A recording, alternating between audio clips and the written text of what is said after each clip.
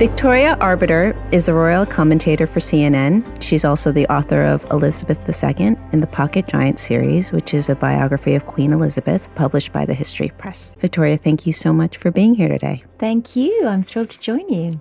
Could you please tell us what you do as a royal correspondent? What does that mean? As a royal correspondent, royal commentator, my job really is to provide analysis on the British royal family. That's my area of expertise.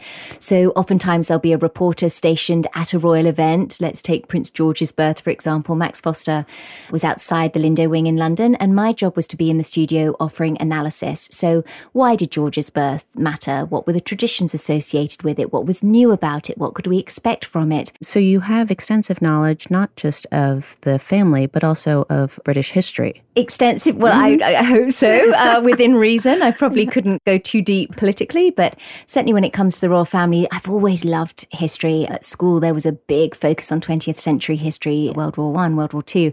And I always just loved those particular topics. And so to find myself in a job that I actually never really sought out to be doing, that is watching a living history, sort of ticks all the boxes of my passions. And I read in the acknowledgements of Queen Elizabeth that you have a very interesting and unique window into the royal family. You thanked your father, and you had mentioned that he had put you on top of television van. Could you tell us about that? Yes. My parents divorced when I was quite small, and I was raised by my father, which was very unusual for the late 70s, early 80s.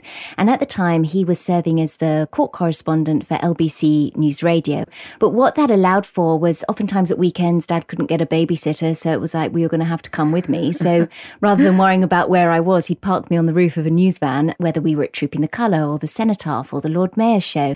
Through that, he was offered a Grace and Favour apartment at Kensington Palace, which we then moved into. So we lived at Kensington Palace for a little while, and an invitation was extended by the Prince and Princess of Wales to join their press office. And so that then allowed for an even greater understanding of how the royal system works. I got to experience these ceremonial royal events in a way that many other people didn't. And my dad's knowledge was so extensive as well. To this day, I love the music provided by the massed bands and those marching bands. And I just get very jazzed by a fly past, all of that. And I think it just harkens back to an idyllic time with my dad. And so with that background and upbringing and window into the family, when you do provide your commentary, it is really not conjecture, but also, I'm assuming, a lot of research that you've had to do for various events. Absolutely. Mm-hmm. I do mountains of research before I go on anything, even if it's a topic that I think I'm particularly well versed in. I always like to bring something new to the table that perhaps royal fans, royal watchers have never known before. I also like to bust myths out of the water that have become fact over the years. Do you, as a correspondent for CNN, feel that the audience is different from, say, when your father was reporting for the British audience? Do you see a difference between the two groups? I think it was Diana that largely developed Americans' interest in the royal family. The American audience was just captivated by her, as were the British audience. But I think the Americans, what's most interesting is oftentimes there's not the same level of understanding of how the system works. Through no fault of the American audience, they simply don't know it in the way that the British do. We take it in by osmosis because we see it all the time. It's been there for over 1,000 years, so it's what we know. And so I think oftentimes I find with an American audience, some things need to be explained a little bit more. They're not celebrities, so they're held accountable in a totally different way to celebrities. And I think sometimes people find that difficult to understand too, particularly in such a celebrity-driven culture. Absolutely. And part of what I find fascinating in media psychology, media research studies, is that there's this sense that as consumers of media and as participants now with social media, even more so than ever before, that we have the right to say that Meghan Markle broke protocol without really knowing what that is about. And so when something like that happens and you try to clarify what protocol really is, what is the response? Oftentimes people don't like to respond to that because it's skewering the narrative that they were perhaps wanting to follow. Recently, there was a story about The British Queen trolling Donald Trump by her choice of brooches. Now, I went in to do one entertainment show on that topic, and I said, guys, come on, this is a storm in a teacup. The Queen is politically neutral. She's been in this job for over 66 years. She's not trolling the President of the United States. And yet, that particular entertainment show were saying, well, we don't want to poo-poo the story because, of course, it was much more interesting to think, well, the Queen is trolling Donald Trump. So oftentimes when you try to correct the narrative, people aren't terribly responsive to it because it's much more fun to think, well, the Queen wore that particular brooch just so she could stick it to the president. So another example of that, I found out that I was being widely quoted as saying Meghan Markle would not be allowed a baby shower as and when she's expecting. And I was horrified. I thought, I never said that. So I then remembered that in 2013, I gave an interview to ABC News. And during that interview, we were discussing why it was unlikely that the Duchess of Cambridge would have a baby shower for Prince George. And there are a number of legitimate reasons. First of all, Brits generally don't do baby showers. They'd rather have a little gathering after the baby's born because we often don't find out the gender of our baby. So there's quite a lot of reason to it. Also, it would be quite unseemly for a member of the royal family to be seen to be having a very public baby shower. They are so privileged. They have so much already. Did Kate do one behind the scenes? It's possible. The point was, I never said a royal was not allowed. But what had happened was, whoever wrote those articles took quotes from a 5-year-old interview, twisted them and turned them around to suit a narrative that was negative and critical about Meghan. So this is sort of what we're dealing with now. The royal family does not poo-poo these stories. They would need an entire department working 24 hours a day if they were going to respond to every incorrect story. Unless it's libelous or really quite dangerous, they're not going to say anything. With all of this, and even with your experience with that particular story that was completely distorted, there's this concept called parasocial interaction and relationship. And I'm not sure if you've heard of it, but it's the idea that the media consumer develops this fairly familiar and almost intimate relationship with a celebrity figure or someone in the media. And what's interesting about this is that it's completely one-sided. So it's not as if the Queen, Meghan Markle, is tweeting something back to a particular person or a group or an audience, but there are things that people say, such as, oh, she shouldn't have worn that, she broke something, some protocol, or that she looks a certain way, that there's this sort of ease in which people insert themselves after having read, listened to various media segments about someone. And I'd love to talk about this because, especially with the royals, they hold both a very personal but also a very public role.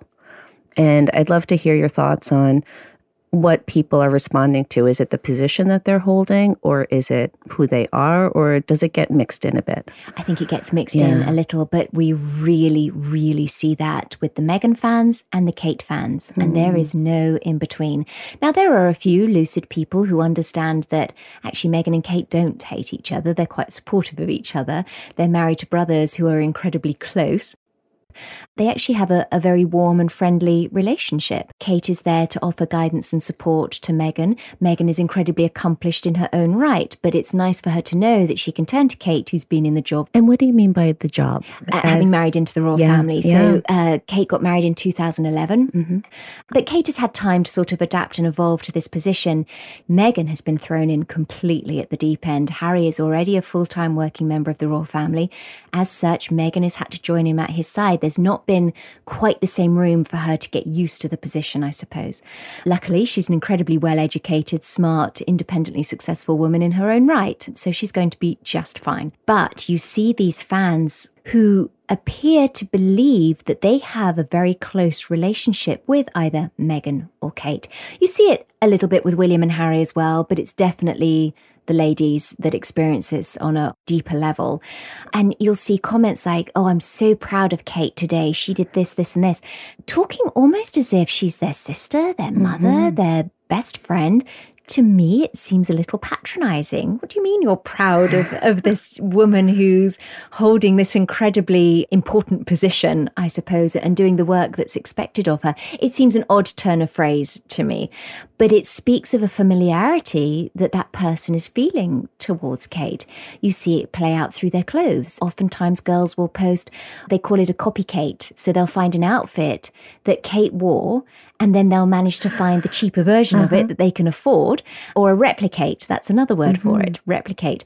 So they're trying to dress like their favourite duchess as well. But it's quite interesting and sometimes a little creepy.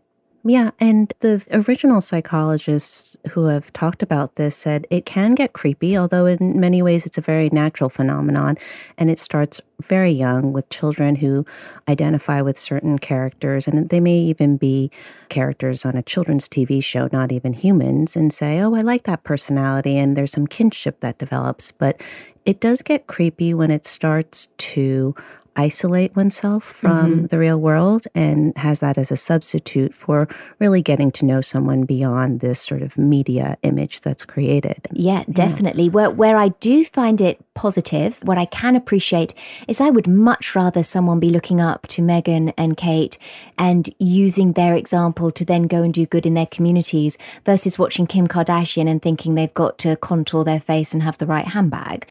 The way Meghan and Kate, or the royal family, I suppose, have to conduct themselves in rather a two-dimensional capacity because we never hear their opinions. We rarely get to see their true personality. So people can even project how they want that person to be. And so that's why I think you get these very, very strong feelings of either I am a Kate fan or I am a Meghan fan, and they rarely cross over. And I find that bizarre. Oh, I didn't even know that there's sort of an either or with the two women. Oh, very much so. Interesting. Do you know if any of this gets mentioned to the royal family? It's the job of the press office to be on top of everything, to know what's going on. William and Kate are quite good. They don't look at any of it. Harry has always been very sensitive, and he's been known to have secret social media accounts. He reads all of it, and he takes it all very personally. Meghan came from a world where she had to be prolific on social media. She had a gazillions of followers on Instagram. She had a blog, The Tig, that was very successful. So I would imagine it's probably hard for her to duck out of it completely when she was so immersed in it. With this, you mentioned the royal wedding of Prince Harry and Meghan Markle, and I pulled up some ratings from Nielsen. And on that day, Saturday, May 19th, for the US, it was much earlier. Yes, 7 a.m. it kicked off here, yes. And there were approximately 29 million viewers. That to me sounds like an extraordinary number. I don't know what the Super Bowl gets, but I can tell you. Oh, you can tell me. You can tell me. But for a British foreign event to be getting those kinds of numbers, that's dramatic. It's incredible. And to go to the Super Bowl, there were about 103 million viewers for the entire game. And another statistic is that for President Trump's State of the Union address in January, there were 45 million viewers. Interesting. Yeah. Yeah, I like hearing these numbers because the legitimate news sometimes will say, oh, we don't want to cover royals. That's fluffy news. Well, clearly 29 million people cared. And for the William and Kate wedding, US was number one at about 56% of all the social media buzz, followed by the UK, which was only 17%. That's a big difference. Yeah. For Harry and Meghan's wedding, CNN said it was their biggest outside international broadcast in the network's history.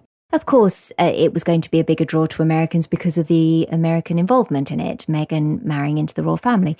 But to think that CNN, which is all politics, very hardcore news, that kind of focus would go into a British royal wedding just goes to show this level of interest is off the charts. I was in England 3 weeks before the royal wedding, and there was definitely a ramp up to the big day. For William and Kate's wedding, I happened to be in the UK for 4 months before the royal wedding, and that was interesting because I would be covering for American networks. So the wedding was in April. In February, the American networks would be saying, so is everyone in the UK excited? And I said, well, no, not yet, because the Brits don't tend to get excited until the day before. I said they will be excited, they're just not yet. Whereas the Americans couldn't get enough of it 4 months out. And I think that's because the difference, I suppose, what I recognize anyway in the difference between the English and American coverage is Americans by nature are very positive people. They love a feel-good story. They love a sense of a self-made person. So the Middleton family, for example, were much maligned in the UK for being self-made millionaires. They were seen as jumping their class. They were seen as being above their station. Whereas in America, if you're a self-made millionaire, well, you've done good. You've made it. That's right. And that is celebrated here. And I love that about the American culture. I think with Harry and Meghan's wedding, the reason it became so popular is people just needed a break from the bad news. I mean, you can't turn on any channel. Even all the entertainment channels are focused on the Trump presidency. When was Entertainment Tonight ever covering politics? They do now. And so I think Harry and Meghan's wedding just offered a brief respite from what feels at the moment like the world is sort of falling apart. When Prince George was born, Kate was incredibly popular. There were just bountiful stories about how perfect a royal she was. Everything she did turned to gold. She did nothing wrong. She was the most perfect royal bride to marry into the royal family. So right before George was born, the changes in the laws to succession had been pushed through, which meant the birth of a daughter was going to be historically very, very exciting. And in the lead up to George's birth, I must have said 1,000 times how personally I was really hoping for a girl. Obviously, a healthy baby, most important, but I was hoping for a girl because of what it would mean historically. For the first time ever, a girl could not be usurped by a younger born brother. This is big stuff. And I had said it numerous times. Well, I really hadn't taken into account, I suppose, figuring in live television, that people will interpret things that you say. They might not understand irony. They might not understand wit. They might not know the historical context. So Brooke Baldwin said to me, so what are your first thoughts? And I, thinking about Anne Boleyn and how maligned she was for not being able to produce a boy, how Henry VIII was desperate for a boy, women were losing their lives over not delivering a boy. Of course, we know science now. It's the man that determines the sex of the baby. But what a learning curve for me. I said, it just goes to show what a perfect royal Kate is. Because she had delivered a boy first time. Do you know what Anne Boleyn would have given to deliver a boy first time? Well, some 22-year-old, whatever, reporter for the Huffington Post took that quote, determined I was a sexist, a misogynist, I should be fired, I didn't understand science, I didn't understand feminism. She ran with this article, but she never called me for comment. Now, for me, as a journalist, even if you think I did all of those things, you should call me for comment so I can at least clarify. I was being called the most heinous things you can possibly imagine. And I take it very personally. And I got home that night. I'd worked a 19-hour day. I was exhausted. And my agent called me practically doing cartwheels. He said, you're being skewered on The Daily Show right now. He was thrilled. I could not stop crying. I could not pull myself together because I take my job so seriously and I take my role within my job so incredibly seriously. And I couldn't believe that one comment I had said, dripping with irony as far as I was concerned, had been so misconstrued and that still nobody had called me to clarify. So I wrote an article and sure enough, it got a few follows or likes or minor retweet. But I got to say my piece and I got to explain and I got to set a few people straight. And I was also able to post a video that I had done months before George was born in which I had said how much I was hoping for a girl. But I learned in a very, very hard way that people are going to interpret things to suit their own agenda, and you can't rely on people anymore to do the decent thing in terms of their journalism etiquette, I suppose. Yeah. It was a horrible, horrible experience. It is a shame that you became a different person. Yes. So I guess then that leaves us with sort of our responsibility as consumers to just make sure that what we read isn't just salacious gossip, as juicy as it can be and as attractive as it can be, but also to just take a step to sort of process what it is that we're reading and think about what the facts may be. I think you just delivered the best advice ever. They need to put that on a t-shirt. Do people really think the Queen is bothered about Meghan wearing pants? Let's think about that for a minute. If the Queen was bothered about Meghan wearing pants, would Meghan still be wearing pants? No. So I urge everyone to just take a step back, process it, take it in, read it, let common sense prevail. And then if you're still curious about it, Twitter's an amazing forum to go to a source that you trust. Tweet them, ask them. There are lots of ways to get this information. And to use social media to do that in a positive way. Yeah. in a positive way.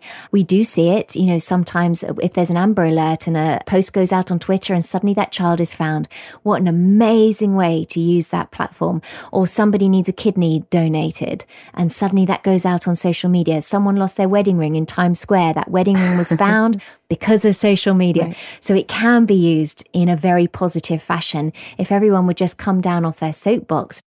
Thank you so much for being on this podcast. And I learned so much and had a really fun time talking with you. Thank you. Likewise, Susan. Thank you very much.